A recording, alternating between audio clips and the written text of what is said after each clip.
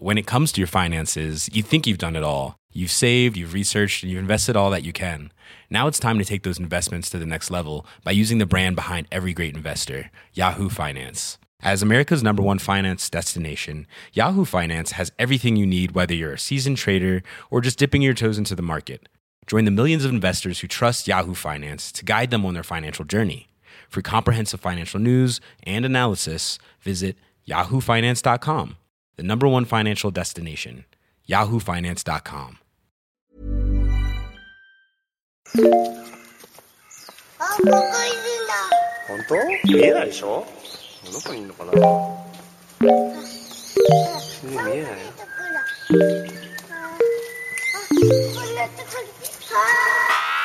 What's good, Internet? It is Monday, October 16th, 2017. I almost said 2016. And you are listening to Waypoint Radio, episode 105, I want to say? I think it's 105. Also, 2016, like, you know, and usually when that mistake will be like, yeah, that was a better year. No, it wasn't. Well, 2016 sucked too. It sucked too. The future hadn't happened yet. But we all thought the turn, okay, it's just going to be this. It's just going to be this going forward. We'll be fine.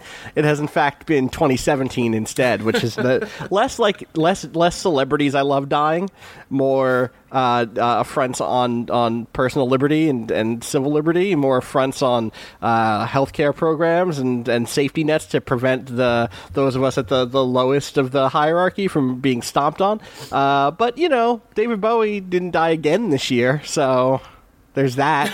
Great, 2017. That's true. David Bowie didn't die again. You know, imagine what would acquaintance be. But imagine if, like, in January, it would have been like, Donald Trump inauguration, and then, like, seconds later, David Bowie appeared, and we're like, yo, Ziggy Stardust, you're back! And then, like, 6 weeks later, he died again. That would have sucked.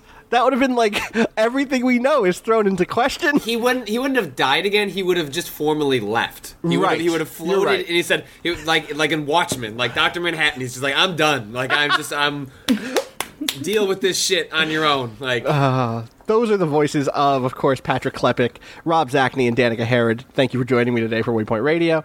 Danielle is out in Florida or in Massachusetts with her family. I don't know where they're at this point on Monday, but that is where she is. Hope everything's going well with you, Danielle, if you're listening. How's everybody doing? How was the weekend? Fine.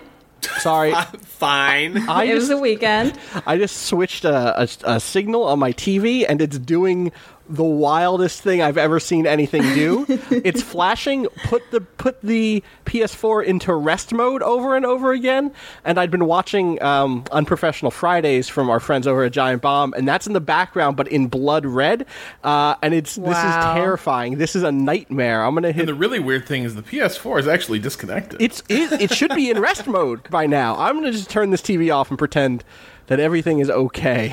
I want to put myself into rest mode. I was just trying to bring up another monitor, basically, but now it's doing this. What did everybody do this weekend? Everybody have like a decent enough time? I cursed myself. Should I say fuck the Cubs instead of fuck the Dodgers? Because that didn't work out in my favor. The Cubs did not do. Your Cubbies didn't do well? No. The walk-off homer last night is where I started to feel like this is truly 2017. Buddy.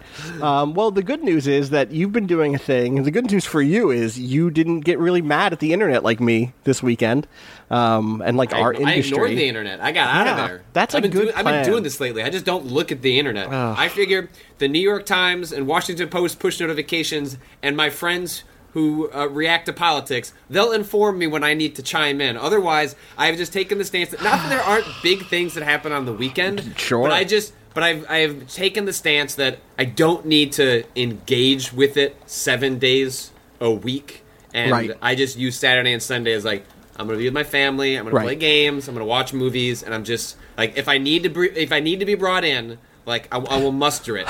But sometimes there are skirmishes that happen. Well, I'm saying, like, sometimes there are skirmishes that happen because people have more time. Not that those skirmishes aren't worth engaging with, but the virtue of, like, it's the weekend, everyone's staring at Twitter, time to go in. Right. I'm not saying this is that. I'm this just I don't think saying is that. I think this is the other thing, right? Which is first of all, the fact that this came out on the weekend at all is maybe part revealing. Of. Yeah, exactly. Do you want to set up what we're talking about? Oh, is this the Naughty Dog thing? Yeah, it's the Naughty Dog thing. Unless you had a different thing. No. There's always a thing. There's always a thing. But the one that made me mad on the internet was Naughty Dog. So on Friday night, a former environmental artist at Naughty Dog, David Ballard, apologies for not knowing your pronunciation, went on Twitter and in a series of tweets, alleged that he was sexually harassed at Naughty Dog by a lead developer, and did not name the developer or give a whole lot of context on what happened, but... Can we give some context onto what lead means? Because I think that's one of those. Yeah, that means like senior. That means like someone that is, this isn't someone down in the like the QA level. Yeah, right. Like this is someone that would, by naming a lead, they're saying it's someone that is in a position of power at the studio, which as we have seen with Harvey Weinstein and lots of other instances of talking about sexual harassment, power dynamics are usually very much at play when these things happen. And so David alleged that this occurred in late 2015 and said that following that, his job, his work environment became, in his words, extremely toxic. Not too long after, he mentioned that he had a mental breakdown, which is at that point he sort of corporate kind of became involved to try and, I guess, help him out, or there was, some sort of intervention with him, whether he reached out or whether his parent company, Sony, who owns Naughty Dog, and in working through his psychological issues, he revealed that the sexual harassment had occurred. He claims that he was quickly fired within a day or so, and offered roughly $20,000 to keep silent about what had happened. He chose to come forward because of the Harvey Weinstein reports, in which, if somehow you have not noticed that he, in the New York Times and New Yorker, he was exposed as a serial harasser, abuser, right, and assaulter. In a number of publications. Rob, you had something you wanted to mention? Yeah, just what day of the week is Ballard posting this on Twitter? Friday night. That's his Friday night. Yeah. Okay. So this I thought it came out earlier. I thought it was Saturday. He was tweeting like Saturday at noon, or maybe it was Friday night. No, he posted during the week. Okay. Oh wait. Now I am actually. I thought it was like Thursday night. No, because this is actually October 14th is when these tweets went out. Yeah, it was Saturday at noon. Saturday afternoon. You're right. Saturday. Danica's totally right. Saturday at because Naughty Dog's statement came out Sunday at 8 a.m. Right. So these statements, his tweets go out. They get retweeted. Thousands of times. People are especially sensitive to a lot of these stories because there's been sort of the aftermath of Harvey Weinstein. Or actually, we're still kind of in Harvey Weinstein. We sure are. Also, for people who don't know, Harvey Weinstein is a film producer, studio executive. Was a big deal at Weinstein Company. Miramax has been part of a lot of major prestige small films. Yeah, the kind of movies that I'm going to go be in a blockbuster and then I'm going to go be in an art film so I can be a serious actress. And was very powerful, especially in the 90s, responsible for bringing Quentin Tarantino to the mainstream with movies like Pulp Fiction and stuff like that. And, Shakespeare in Love, I think, was one of the big ones. Totally. So then Naughty Dog put out a statement, which I'll just go ahead and read in full, just to give it proper context. We've recently read on social media that an ex-employee of Naughty Dog, Dave Ballard, claims he was sexually harassed when he worked at Naughty Dog. We've not found any evidence of having received allegations from Mr. Ballard that he was harassed in any way at Naughty Dog or Sony Interactive Entertainment. Harassment and inappropriate conduct have no place at Naughty Dog and Sony Interactive Entertainment. We have taken and always will take reports of sexual harassment and other workplace grievances very seriously. We value every single person who works at Naughty Dog and Sony Interactive Entertainment. It is of utmost importance to us that we maintain a safe, productive workplace environment that allows us to channel our shared passion for making games. I believe Sony themselves did put out a statement to some outlets that was essentially restating what Naughty Dog said, and then Neil Druckmann, who is sort of the face of Naughty Dog at this point. He was the writer-director co-director of Uncharted 4 and is directing the upcoming Last of Us 2. Linked to that on his Twitter and called it a, quote, important statement, but didn't make any other public comments about it. And then I am caught up on all this on Monday morning, but it sounds like some shit went down. Danica, I know that you weighed in pretty early on this. Yeah. Well, we were sharing, like, Austin and I were talking about this in our Discord, like, the moment that it was happening, because I think Naughty Dog's statement, at least from my perspective and many others' perspectives, is borderline just completely dismissing these claims. Like, they're saying that they found no evidence, but they're not saying anything about looking into it further. Right. I compare this a little bit to like what happened with Nick Robinson and Polygon's statement originally, which right away they basically said that they were going to be, doing a thorough investigation. Right. And that's really all Naughty Dog needed to do at this point in time. Right. They should have, like, these things. To do a thorough investigation takes more than a 24-hour period, or less than a 24-hour period, right? Because especially on the weekend. Especially on the weekend, because you need to talk to people. You can't just look at records, because most harassment of this behavior, and Danica, you pointed this out on Twitter, right? Like, it doesn't have a paper trail. You said, like, harassment rarely has a paper trail. Like, that's totally true. Yeah, and even in Dave's tweets, he said that this stuff happened over the phone. Right. So, of course, they didn't find evidence in 20 hours, overnight on a Saturday, because his tweets straight up said that this discussion happened over the phone. I don't know, like, what the quid pro quo stuff entailed and if that was, like, him handed a contract or something like that to sign. Right. But either way, if he didn't sign it, that is shredded and gone. Right. There's not going to be some file on a computer somewhere that says, okay, and of course he was harassed, and therefore, and we're going to pay him to be quiet, and blah blah. Like, that's not how this stuff plays out. And again, like, for me, the most important thing is that the way that you do a thorough investigation of something like this is through interviewing the people in the workplace. It's through having an ongoing, a deeper, investigation of how something like that could happen in general. You end up investigating not only did this thing happen, you say, like, we're going to reevaluate all of the procedures that we have to make sure that, like, a situation that could lead to this to happen is in place, that to make sure that stuff can't happen, or maybe not can't, but that there are protections in place to prevent it as well as we can, or as best as we can. And it's just like the quick turnaround time on it, especially on the weekend where it will get buried, feels, and I'm not, this is an allegedly, right? This is not me saying this is what's happening, but it gives the impression that this is protecting your ass. It's covering your ass. It's not actually taking the steps needed to protect or to protect your workers, to protect the people who are at risk of harassment. And quite the contrary. Quite the contrary. They're naming him in this statement going out to their, like, 1.9 million Twitter followers or whatever, Right. I don't think that's protecting anybody at all. The thing that I found really distressing here, because I actually have been through a mill like this not too long ago, in an unrelated job, but when you end up with HR because something untoward is going down at work, there's always this part of you that's worried, like, who's HR really representing? Right. Who are they advocating for? And that depends a lot on the HR department, and in a lot of cases, who is the HR manager. But is HR there just to tamp things down and make sure the ship keeps sailing smoothly and nothing gets out that will, like, reflect badly on the management or the company?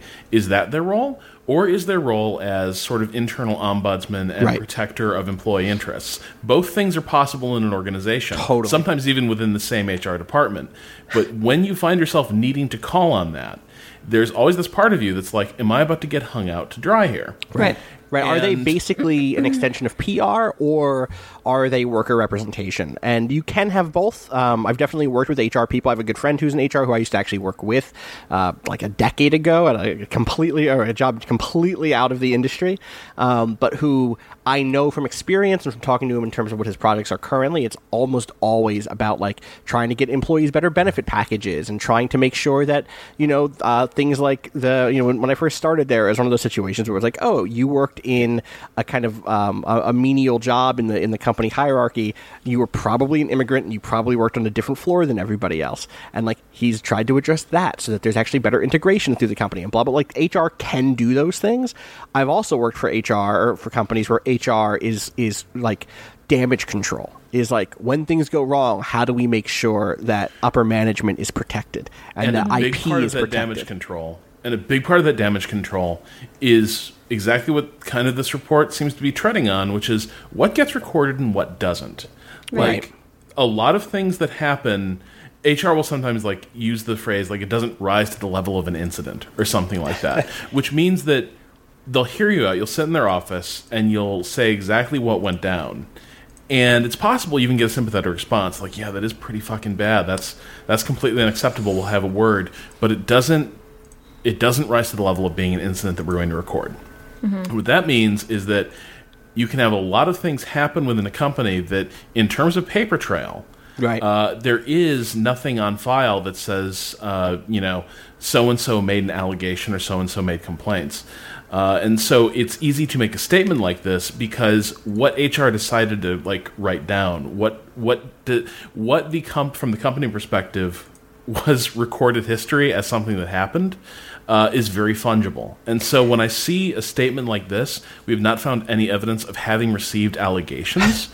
That is weasel wording that like from personal experience, I know there's a lot of things that not having received allegations can cover that absolutely happened. And the only way you're really going to get to the bottom of it is by exactly what you're saying, talking to people, talking to coworkers, talking to supervisors, talking to people who are friends of the involved parties within the company. And you're not going to do that on the weekend.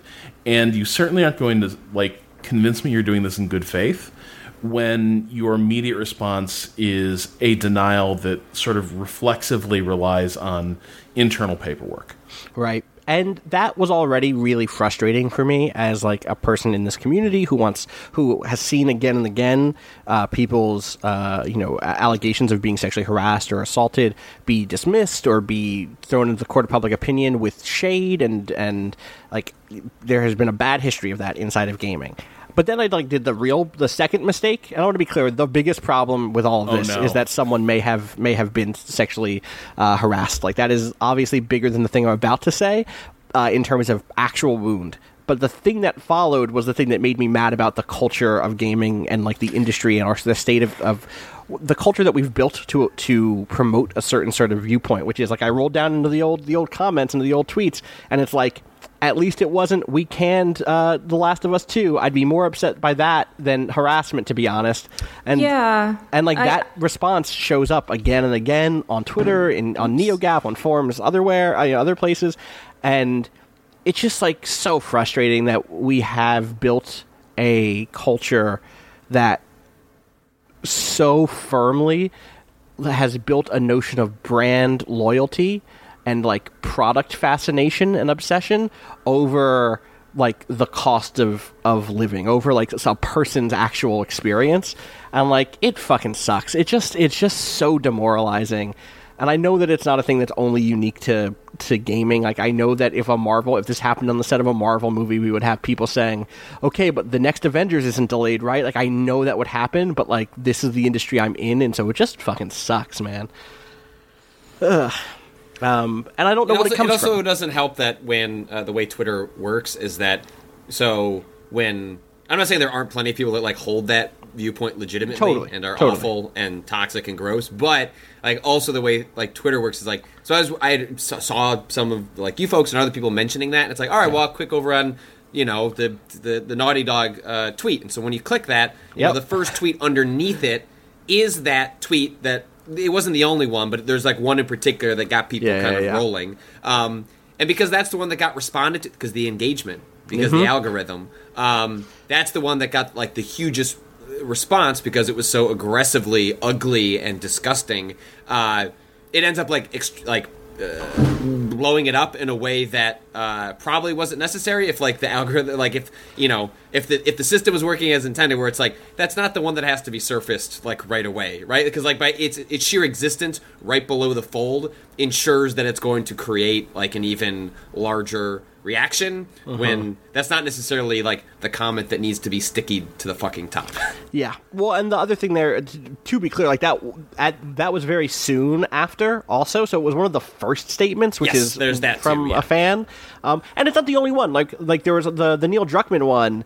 The wildest thing about that was like one of the top tweets to that in response was just like, look at all my Last of Us stuff. I have the guitar. Check out all the merch I have. Yeah. Like validation. And if it's a percent of a percent, it's still too much. Like we still fucked up. Like I don't know how to make this industry develop empathy with, in the fan bases. I don't know how yet to, I mean, outside of coverage and covering it the way that we try to cover everything, and try to bring a degree of bring a spotlight to events like this when things like this happen, and in general try to build a notion that this is an industry where people live and where people work and not just like a product factory. It's not just a belt that slowly rolls out one new Last of Us game every 3 years, that's being made by machines. Like it's being made by people. And when you see something like this potentially happen, like even potentially,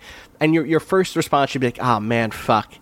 I hope that didn't happen. I hope that this person is okay. And if it did happen, I believe that this allegation is, I'm going to trust the person who was saying this until investigations really do say otherwise. And I hope it's not happening to other people. Like, I hope people are okay. Like, the terrible thought is like, this doesn't only happen to this person. This is ongoing. There are other people who are scared to lose their jobs. And like, that's what's scary. I don't know.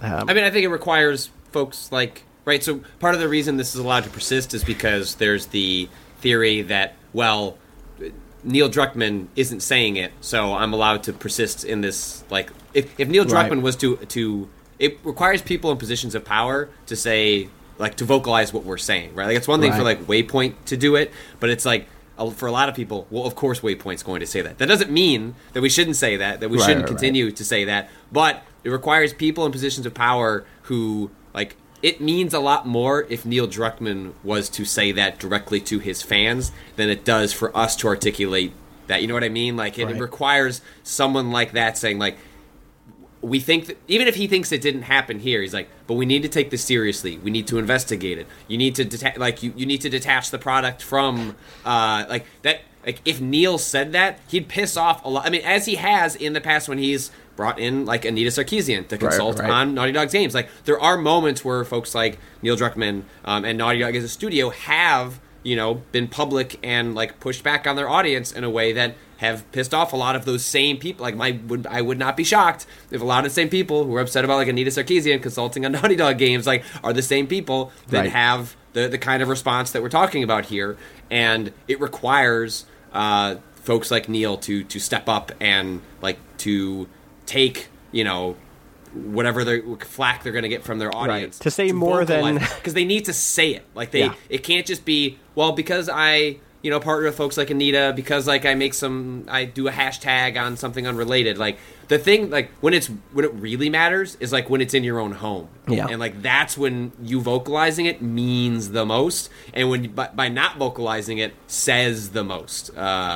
He just linked out to this thing, right? It's a lot he just easier said, to talk about other people's shit than it is to talk about your own. Well, and in this case, all he did was link out to the statement. Like, he didn't. There was no personal commentary. He basically said, "Take a look, y'all," and, like, linked out to this statement that was already not great. It's an important statement, is what he said, and, like, no, the important statement would have been from him saying, "I am committed to blah blah blah." Like, that would have been the place where he could have said what his own personal investment was. I don't know, Danica. What would have been a proper response? Like, what would have it looked like if this had happened? If you were at Naughty Dog, because that's the other thing. Is, like, I think about the other people at Naughty Dog and wonder what their minds are going. I mean, I would absolutely be very disappointed if I worked there, and I like.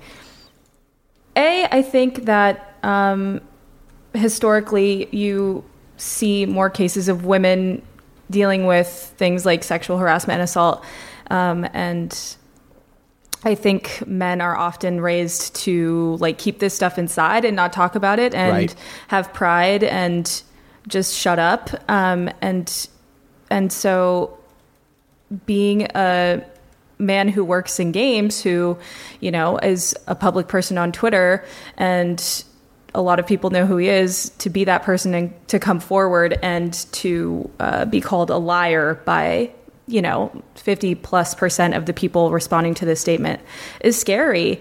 And it scares me, like, as a woman in games, and as someone who has like been a victim of sexual harassment and assault, to just see the way that people are reacting. Like, I think that it's terrifying seeing like AAA game dev and publisher fans reacting the way that they're reacting. Like, I'm not super surprised, but also it's terrifying, you know, being someone in games responding to this thing that's going on in games and having like my mentions be filled with people saying shit like, oh, you're gonna suck Sony's dick for a Last of Us code, or even one person was just like, suit yourself if you want to miss out on a great game. Like, what the fuck? What does a corporate dick look like?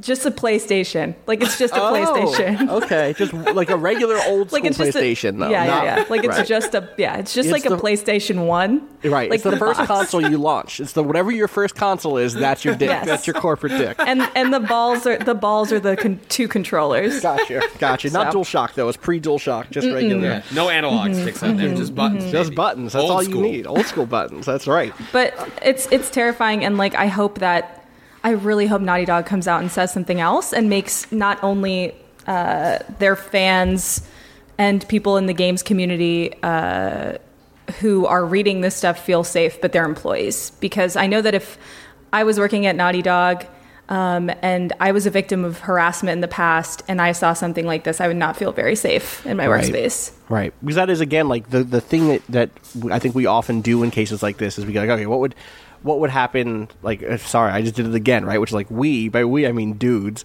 When the thing that, like, I do as a dude, speaking for myself, is like, if I was there, I would feel shitty.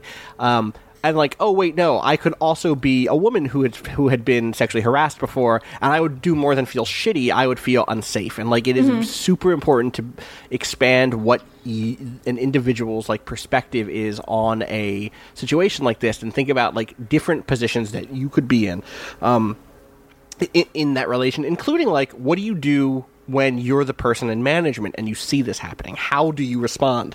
Who do you get in touch with? What do you do if you're at a place and you feel like HR is not taking your concerns seriously? One is put them in writing as soon as possible. Right.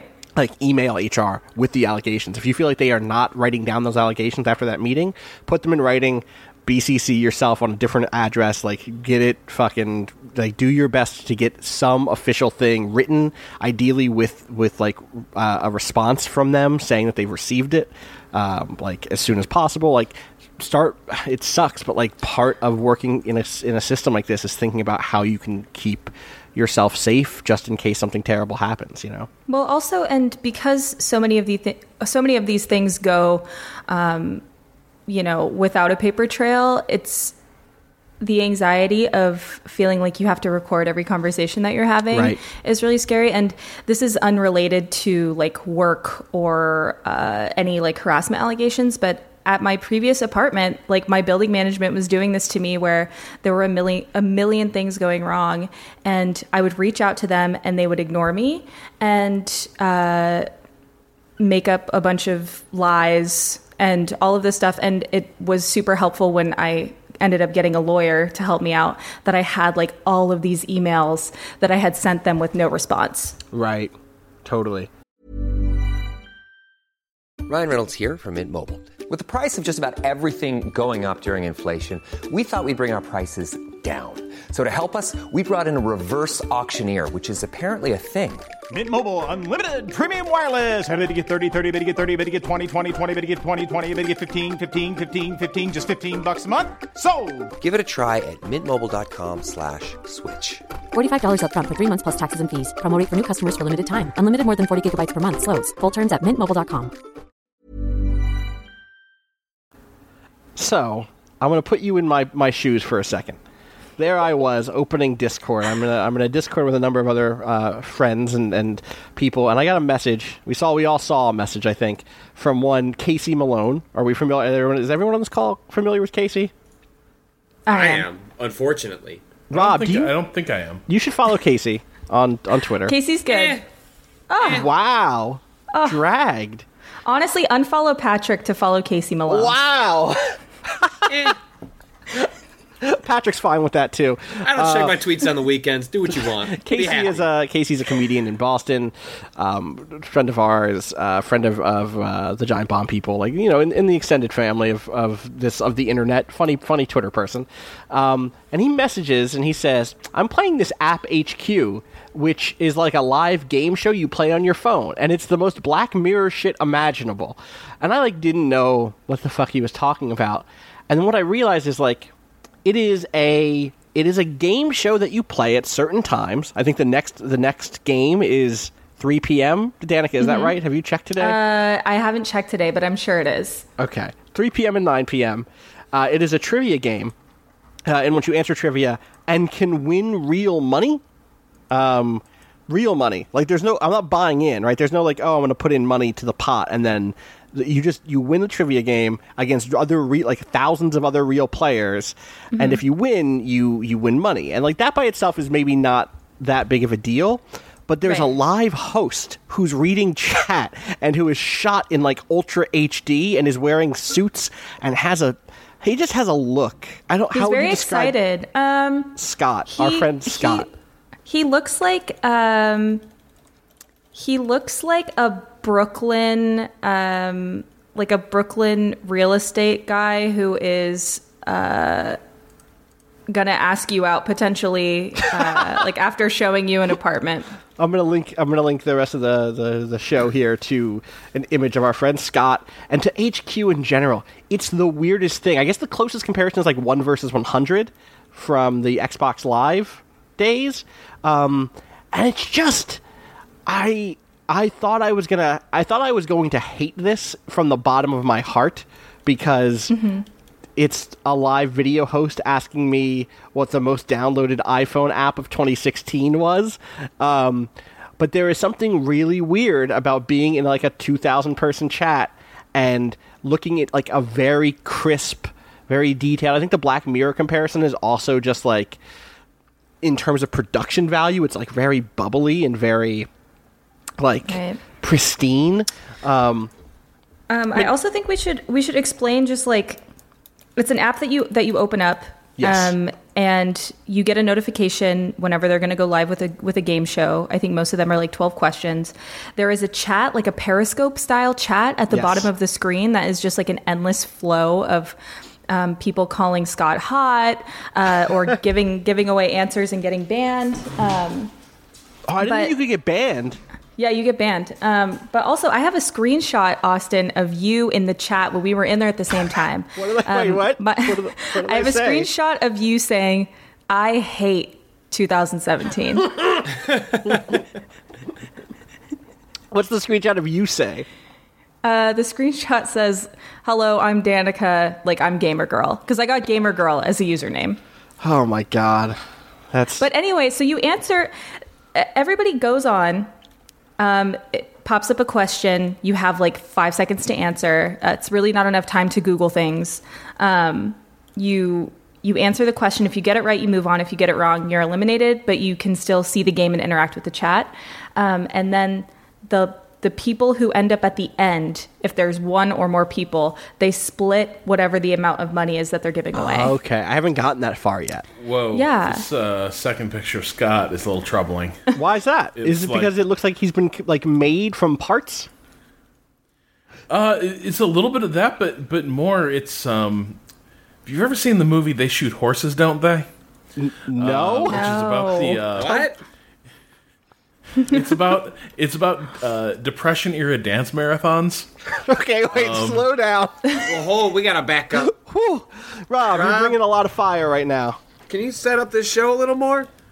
Okay, well, it's a movie with Jane Fonda. Okay, but it's called They Shoot Horses, Don't They?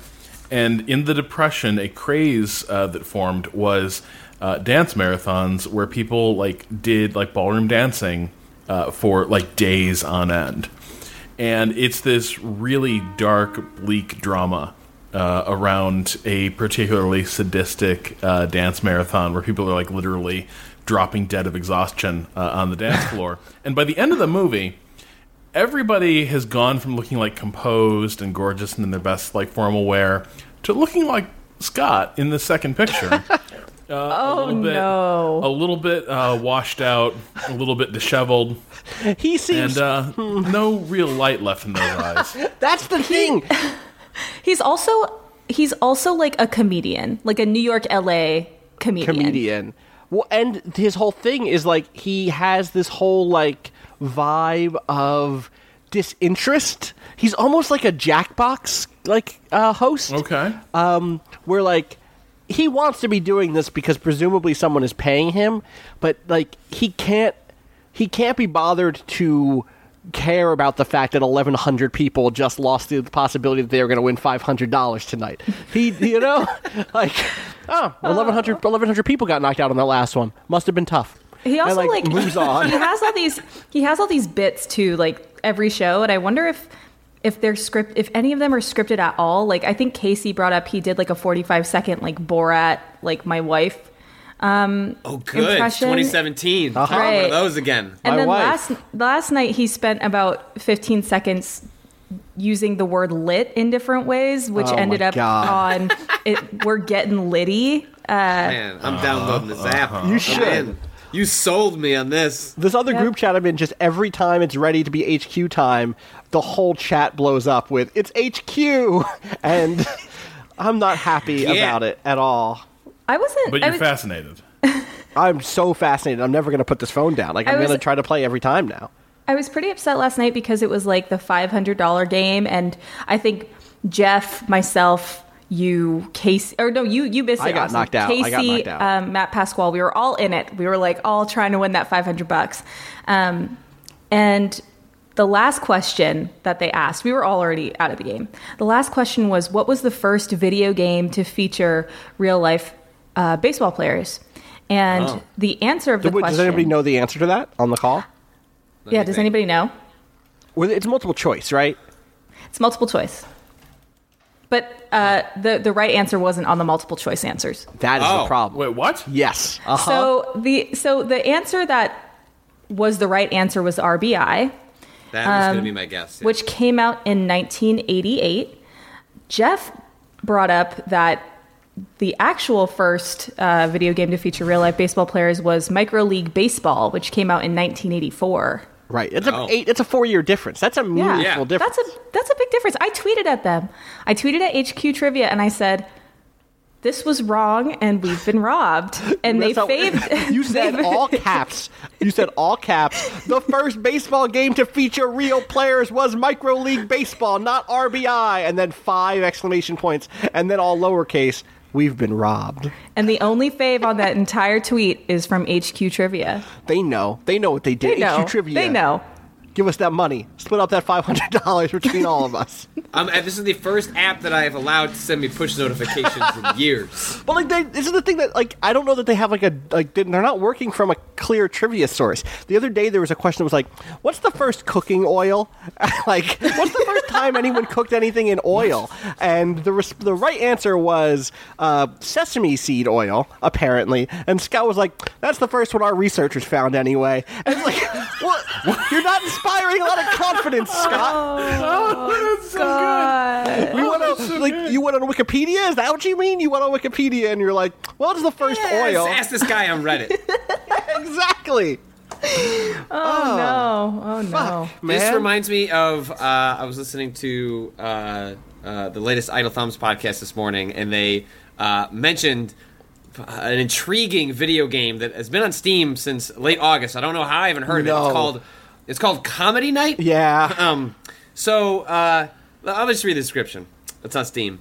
Do you have the talent to face off against other comedians in a live comedy show contest? See how your material holds up to the face of brutal audience members who vote you off, or the relentless smack talk from other performers. Now, according to Idle Thumbs, this is just like who can be more racist, Yes. which is like not shocking that that's immediately where this is go. But it's $5. I have to know more about this game. I'll tell you, if you want to know more, there is a Donkey video on this game. This is where I heard about this video, or about this Comedy game. Night, yeah. About Comedy Night, and it was not a good video.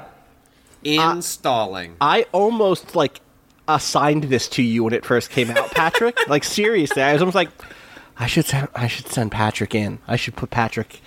But it was in the middle of doing a big reported story that was really dark and heavy, and it felt like it would just be cruel of me. Too over the edge. Right, exactly. But you know what? Right now, you don't have that much on your plate, right? You should go to Comedy Night and see how that feels. You should go in, get your best material together. Wait, I have to perform? You could. I'll download some jokes. I will outsource. I will find some jokes. Yeah, go to Google jokes. Search. Google jokes. Funnyjokes.comedycentral.com. Oh, got it. Uh-huh. Funny jokes. Thousands of our best clean jokes from Reader's Digest. There we go. Like some. You need clean jokes. Dad jokes. Clicking. There you go. Clean jokes. Dan Nanan. This one is 100% clean. 100% clean jokes. Mildly racist. Oh, Patrick, please do Dan Nanan jokes. Do you know y'all know about Dan Nanan? Who? Dan Nanan? The millennial sensation. All right, you shut your fucking mouth, Rob. You didn't read the story The millennial sensation is Scott Rogowski or whatever. from HQ. From HQ. Dan Nanan. There was that amazing story about this guy last year that was... Maybe early this year was a BuzzFeed story or a... Wait, is this the guy who lies about his age? Yes, that guy. Yes. Okay, yeah, I definitely read about that story. Someone should go read that story. If you haven't read that story, please go read that story. It's just about how he lies. He's 52, and he lies about being the first millennial comedian. Basically, it's so good. Oh God. Here's Dad's brilliant business plan. Scene.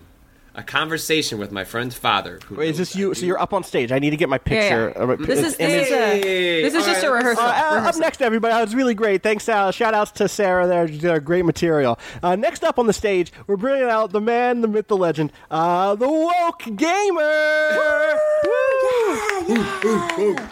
Asthma eating. All right, hey everyone. Thanks for I got one joke. That's all I got, but I'm feeling pretty good about it. So let me set the scene. It's a conversation. Nice hair. Woohoo! Thank you, Dad. It's a conversation with my friend's father, and he knows I do web design. So just keep that in mind. Put that in your head. This is a good setup. Here's the father. I have a business idea. How hard is it to make a Facebook?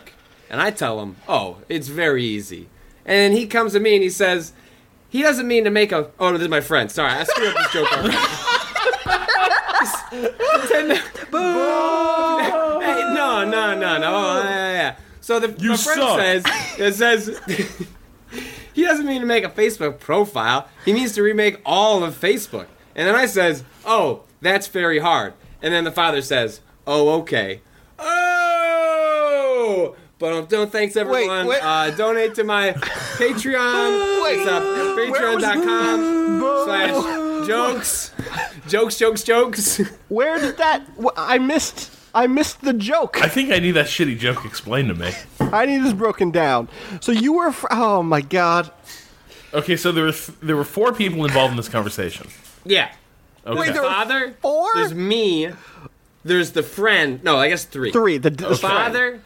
And then me, and then the friend. The Father, the Son, and the Holy Ghost. Holy joke. And the holy joke. Okay, yeah. the Holy Joke. Spelled Holy with a G. punchline. Spelled with a GH. Yeah. The holy joke. The holy joke. And the father, he's got a business idea. He's like, how hard is it to make a Facebook? And then me, a web designer, says it's very easy. I see. And then the friend points out, hey, you guys aren't really communicating. He says he doesn't mean to make a Facebook Right. profile. He means to remake all of Facebook. And then me, Mm-hmm. a web designer, says, that's very hard. And then Right. the father goes, okay. Classic punchline. Oh, okay. It's like, yes and. That's like an introduction to improv, but at a higher level, you learn that sometimes you don't have to go yes and. Sometimes you can go, okay. Oh, okay. All right, in this scene, you're a duck and a lawyer, and then your response can be like, oh, okay. The end scene. That's the best it's going to get. Just imagine a duck who's a lawyer. That joke is funnier than anything that I've experienced in the South Park game that I've played for somehow for 8 hours. Oh, can we talk about that? Is that a thing we can talk about a little bit before we finish? It's aggressively unfunny, and this is someone that you can't separate South Park and politics and how they say things, but the South Park: The Stick of Truth was at its best like a genuinely like funny send up of like RPG tropes. Like it was clearly made from like a place of like they really love video games and they put South Park into it, and there was the novelty in the same way there's a novelty when any like animated show becomes either a video game or like a movie. There's like a novelty to like the Simpsons movie or the South Park movie. Like you don't do it again because the novelty wears out. And this second South Park game, like other than South Park feeling out of step in this political moment, like even if you strip that away, like it's a bad video game. It's not funny. Like the jokes, it's just I'm shocked at like how subpar it feels. It's bad all over, and like I'm trying not to have like a judging the people that have written reviews of this. Are like, I was laughing the whole time. Like I don't know what you were laughing at. Like I genuinely cannot figure out. Right. Like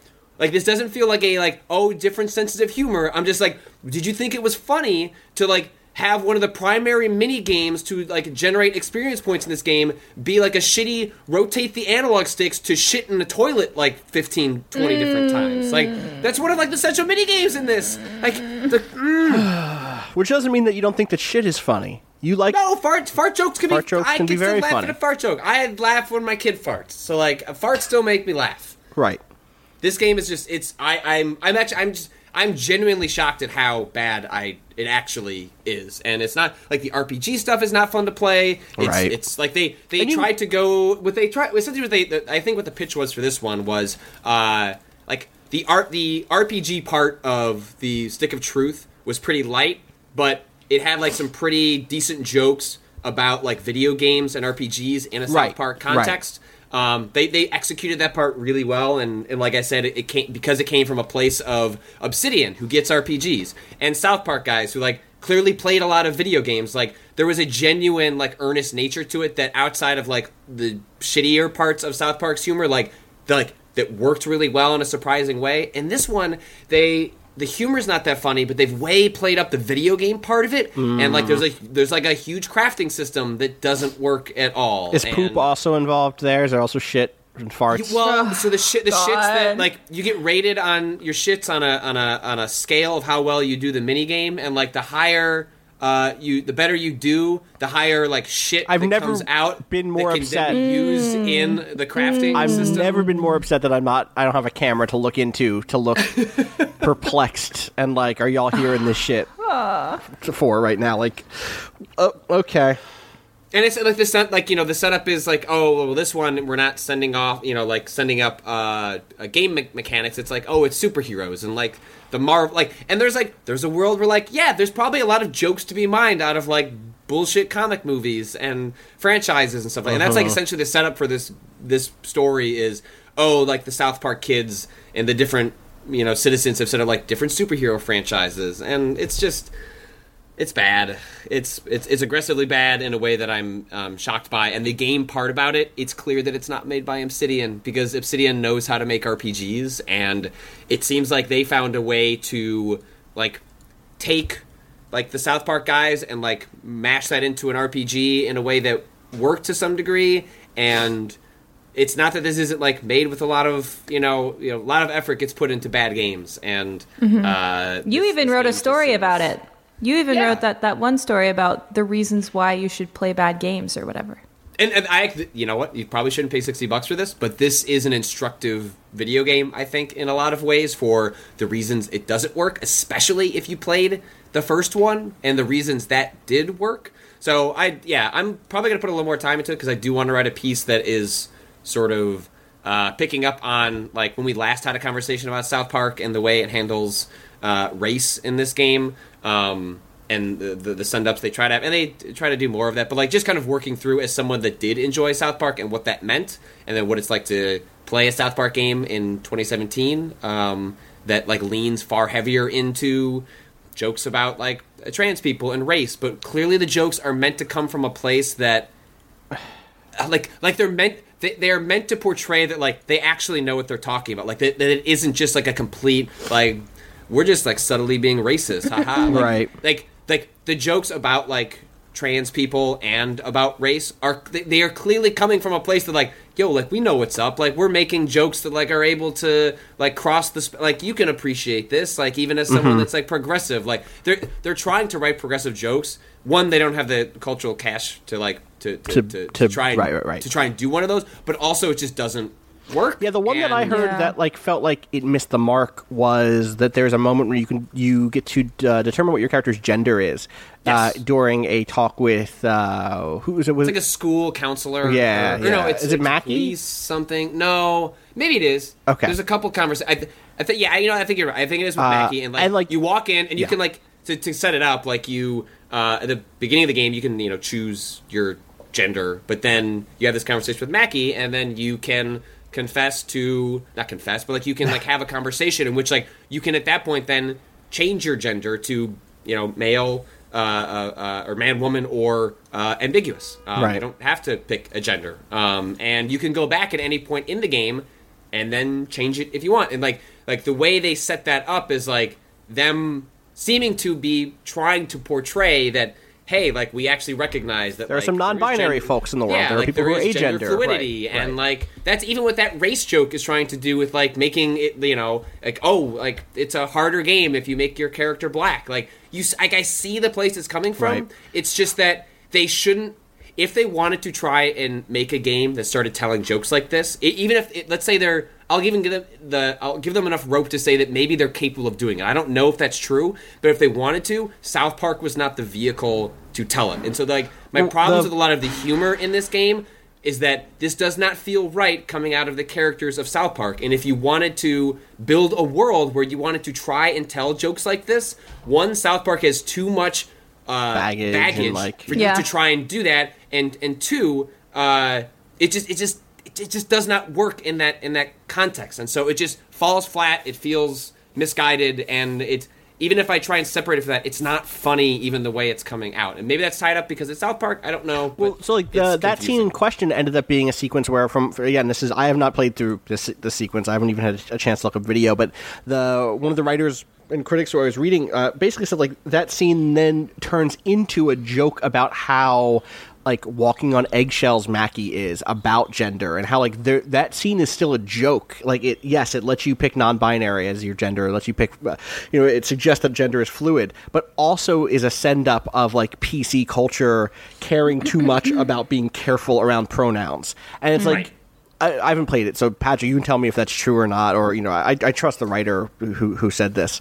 Yeah, that's in line with I have not watched like episodes of South Park in probably close to 10 years for any length of time, but I do know that like a recent season, like one of the season-long arcs was about a PC principal. PC principal. I watched a bunch of those episodes because I was curious, and like it does the same exact shit, which is like PC principal always has like some good point, but also isn't it funny how this motherfucker cares about shit, and like it sucks. I wonder if they have even a single non-binary or trans person on their staff too. It's a big team, presumably, right? So who knows? Like I'm always careful because it's not that one person or five. It's rare that those people can be the ones who can stop shitty jokes from getting through. Do you know what I mean? There could be a trans level designer that works at Massive, where like that's one of the studios that also worked on like when the logo boots up, it's South Park Digital Studios, it's Ubisoft San Francisco, who seems to have been like the central developer, but then it also is like Ubisoft Massive, which made The Division and some other studio, I think a Spanish studio if I recall correctly, and it's like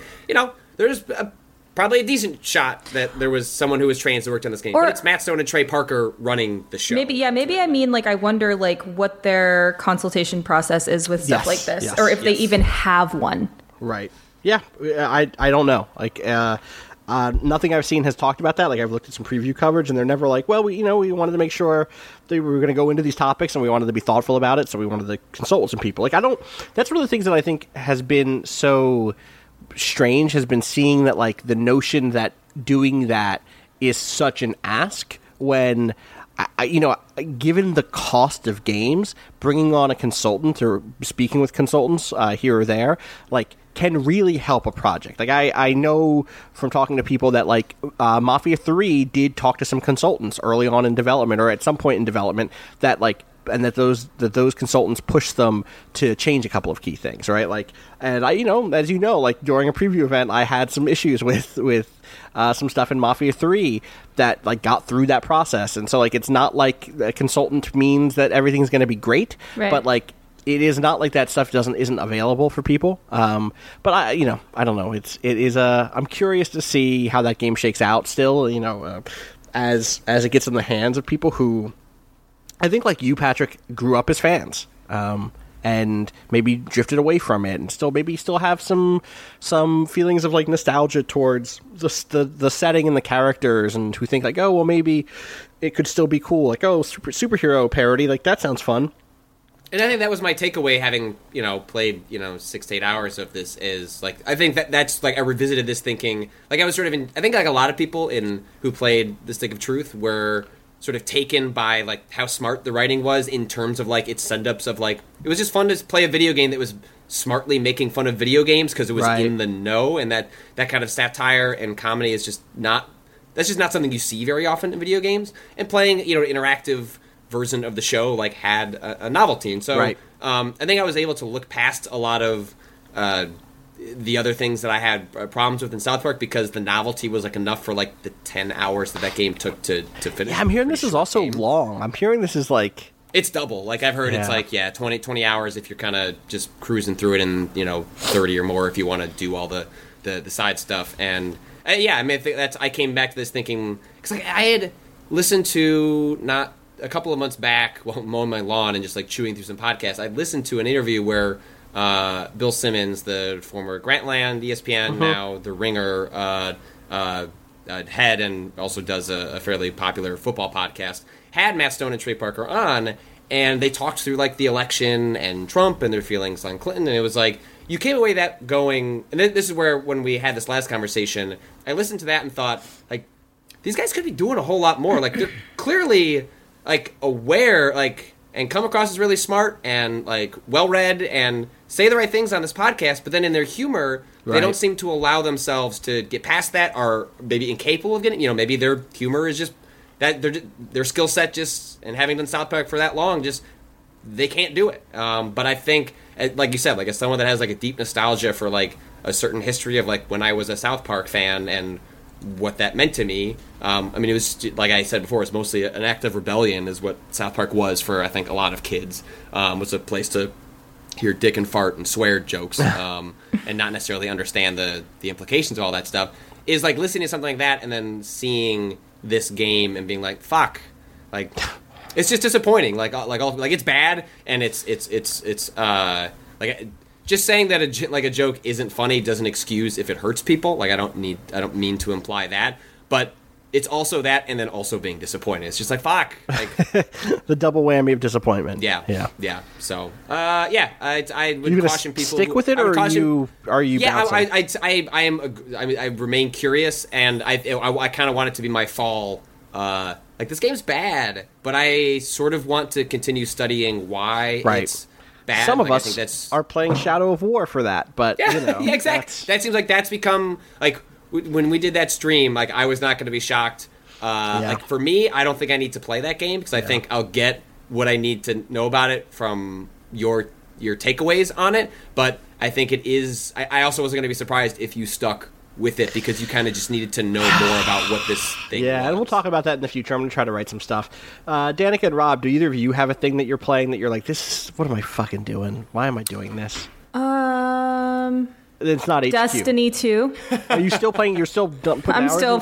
I see you in our clan chat. I saw you on the weekend. You're like, yeah, I'll grind some with you. Someone was like, hey, we're almost to the max on our clan XP. Can someone go in? And I'm like, yeah. I'll do it reluctantly, but boot me up. I'll go. I'll get in the robot. Fine. It's not fun anymore. Is it like what light or power level are you? I'm like 294. I'd be 305 if I was doing everything in the milestones to like get all of the gear, but I'm just I'm over it at this point. I've done everything that everything that there is to do. I don't want to do the raid again. The Nightfalls have been 90% really, really hard, and there was that one like really fun one. I fucked up. You fucked up, yeah. I just made 2 new characters, and they're cool looking. They look cool as hell. Yeah, they look cool, but do I want to start from scratch? Not really. I might get it for PC and then play with a whole new group of people, and then I'm gonna make a warlock on PC and maybe join the rad Poplio Pals Friends of the Table PC clan. Nice. Play with some Friends of the Table folks. That might be what I do. Nice. Man, it's so weird because I really think Destiny 2 is better than Destiny 1 in a billion ways, but also feel like it's not worth my time to play anymore. And like, that's I don't know. Well, anyway. I'm also like 80 hours in, so I think I've put enough time into it. Yes. But by the standards of a game like Destiny, 80 hours isn't that much. That's like, you know what I mean? Like, and I'm what I think that game is sort of like making as its pitch is like, man, the fun never stops here in Destiny. You just run that content again, and you'll keep getting new stuff out of it. But I think once I realized that, like, all that really mattered were the powerful engrams. Mm-hmm. Like, all the other loot I get is just going to be, like, the same... It's going to be different versions of, like, the same light level stuff. Right. And they have, like, special perks, and, that stuff's cool. But after a point, it's like, I'm not getting any stronger. The Nightfalls are still going to be nightmarishly hard. Right. And the only thing that's going to, like, get me through that is getting these powerful engrams via this weekly checklist. And that transition mentally to, okay, well, now I got to do this every week. The moment I realized that, I was like, or what if I didn't? Like, what if I didn't make Destiny my part-time job? And besides, I do have the PC version that's limited. I'm going to have to Here's a perk of getting the engrams that aren't powerful engrams. You get to dismantle your stuff, and you get to go and talk to Banshee, who's hot, and then he gives you an engram that isn't that powerful, and then you get to do the same thing. So, like, I'm down, Great. Hey, Banshee, what's up? Hey. You run a lousy store. Hey, Banshee, fantastic. You up? What you doing? So, in terms of things that, what have I gotten myself into? Yeah. I started playing NHL 18. Oh, that just dropped, right? Yeah, a little while ago. Yeah. And I haven't gotten into an NHL game since, like, I think NHL 11, NHL 10. It was right after the Hawks won, I think, their first championship. They've won 3 in the last 7 seasons or so. Is Rob bragging? Is that what's happening right now? Look, some people call it a dynasty. I don't know. Like, you can call it what you want. But you did a lot of work for him. I know you were really out there on the ice, really giving it your all. Yeah. I think Coach Q, Joe Q, said that I was probably the MVP of his fifth line. Okay. The 32nd man, Rob Zacny. Yeah. So I've been playing NHL 18, and I'm like, this time I'm doing it right. Like, I'm not going to become. I'm not doing what I did in the previous editions, where like I learned a few things and just tried to abuse mechanics and like gaps in the AI to try to like make those shitty things work. Now I am going to play this game and I'm going to master the skill stick. Right. Good. And are you familiar with the skill stick? Is it like thing? The truck stick? What's the truck stick? What is that? You don't know the truck stick? What? Patrick, do you remember the truck stick? No? No. I'm like gripping my armrests on this chair. Like, where are we going? Back in the day, Madden, it used to be a trick stick, and then they started calling it the truck stick. Those are the hit stick. The right thumbstick, or the right. Oh, what do you use? You use like juke, to and juke you use that or to... truck. You didn't see it, but I did like a truck animation. Also, I'm a virtual character. What is a truck animation? A truck. You bring your arms together and you like do biceps and your fists touch and I'm trucked. Oh. I'm trucking right now. Okay. You just juke left or right or like lower the shoulder and truck forward. They called it the truck stick. There were a bunch of ads around it about how like this year's Madden has the truck stick. Mm-hmm. Mm-hmm.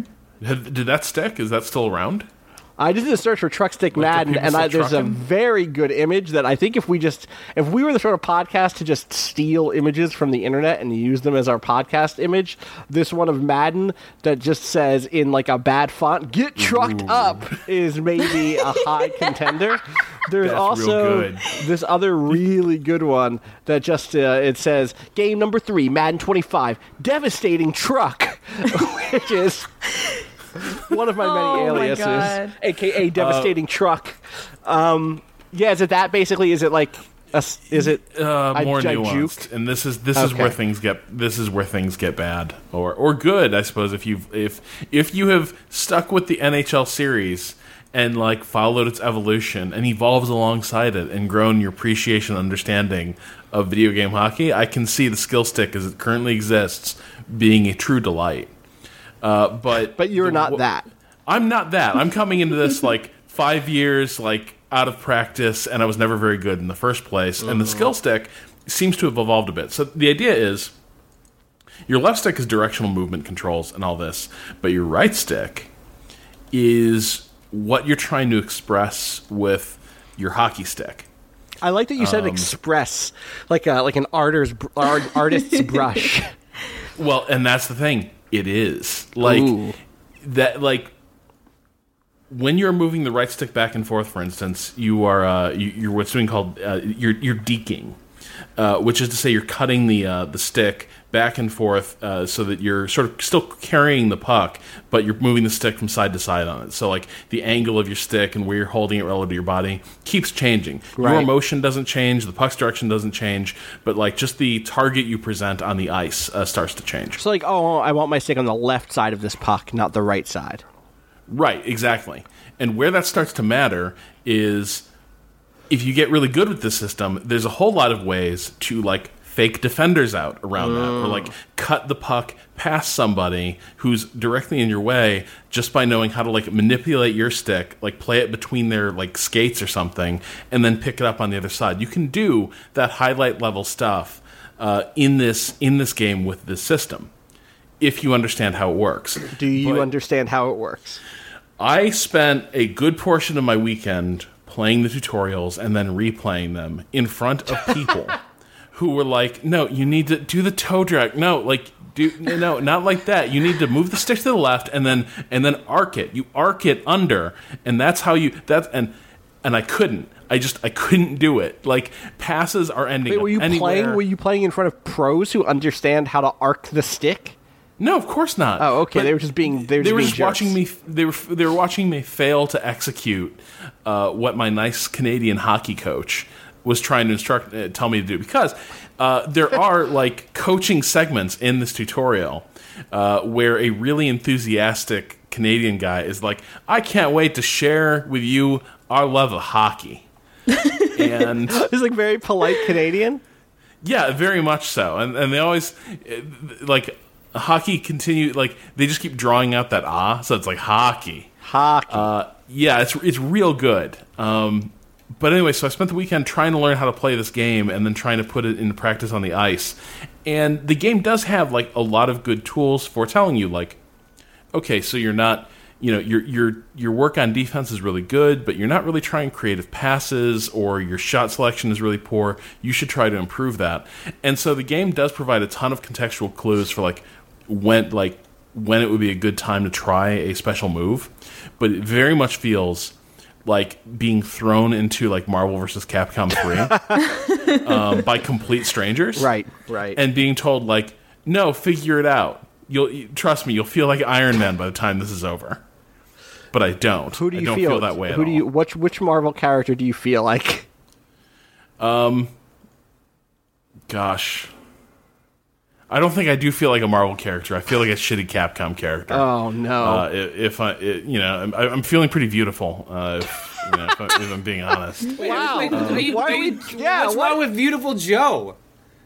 Nothing. Look, I'm sure there's lots of people who love Beautiful Joe. Oh my God! And you're gonna hear from each of them on Twitter today. Those are really great. Good Someone games. mentions What did Beautiful Joe do to fucking deserve this shade? I think you could have. There's a whole roster of shitty Capcom characters. Like that's the one you plucked from. I don't want to derail this more than it's being derailed, but just a heads up that there's an HQ round starting in 5 minutes. All right, we got to get on this. We should end this. There's one time to get trucked up. I've got to get trucked up. There's one email I need to read. This one comes in from Bill, who had a correction for us from our immersive sim conversation on Friday. Bill says there's one and only ironclad definition of immersive sims, and that is, does the game have bathrooms? And that's, good point. He says, great show. Can't wait to see what other stuff you tackle on this new format. We are not on that new format, but we sure tackled a lot with the truck stick today on our episode of Waypoint Radio. As always, shout outs to Bowen for letting us use the track Miss You off the EP Pale Machine. Find out more about that over at waypoint.zone/BOEN. Follow us on Twitter at twitter.com/waypoint. Follow us on Facebook, facebook.com/waypointvice, and over on waypoint.vice.com. You can find me on Twitter at Austin_Walker. Where can people find you, Danica? You can find me on Twitter at twitter.com/Danica Herod. Patrick Klepek. You can find me at Biggest Beautiful Joe Fan #1. And Rob Zachney. You can find me in the Wyatt timeline. Are you happy now? Oh, you started the Wyatt timeline. I restarted and saved Wyatt. How was it go? We'll talk about it. Hold that.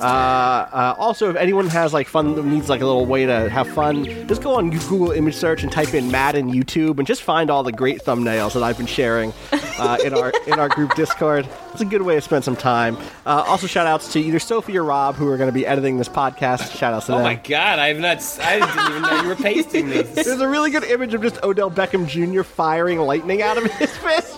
Good. It's really good. I feel like the girlfriend wins online match one is problematic. It's very bad. I can't put my finger on why. I can't either. She has her hands up like, I don't know how I did it. And then there's a dude who has 4 question marks around his head. He's very confused. Also, at least in that thumbnail, the Bears won. The Bears won 20-0 against the Cardinals. So I'll take it. All right, that's going to do it for us today. Tune in on Friday for another topic-driven show. I think we're gonna have a guest, so that'll be fun. Until then, that's gonna do it for us. I guess I don't know if I should say Danielle's thing or not now, because someone was like, "Don't say it. It's her thing." But I think she said I should say it, so just say it. All right, be good and be good at it. Bye.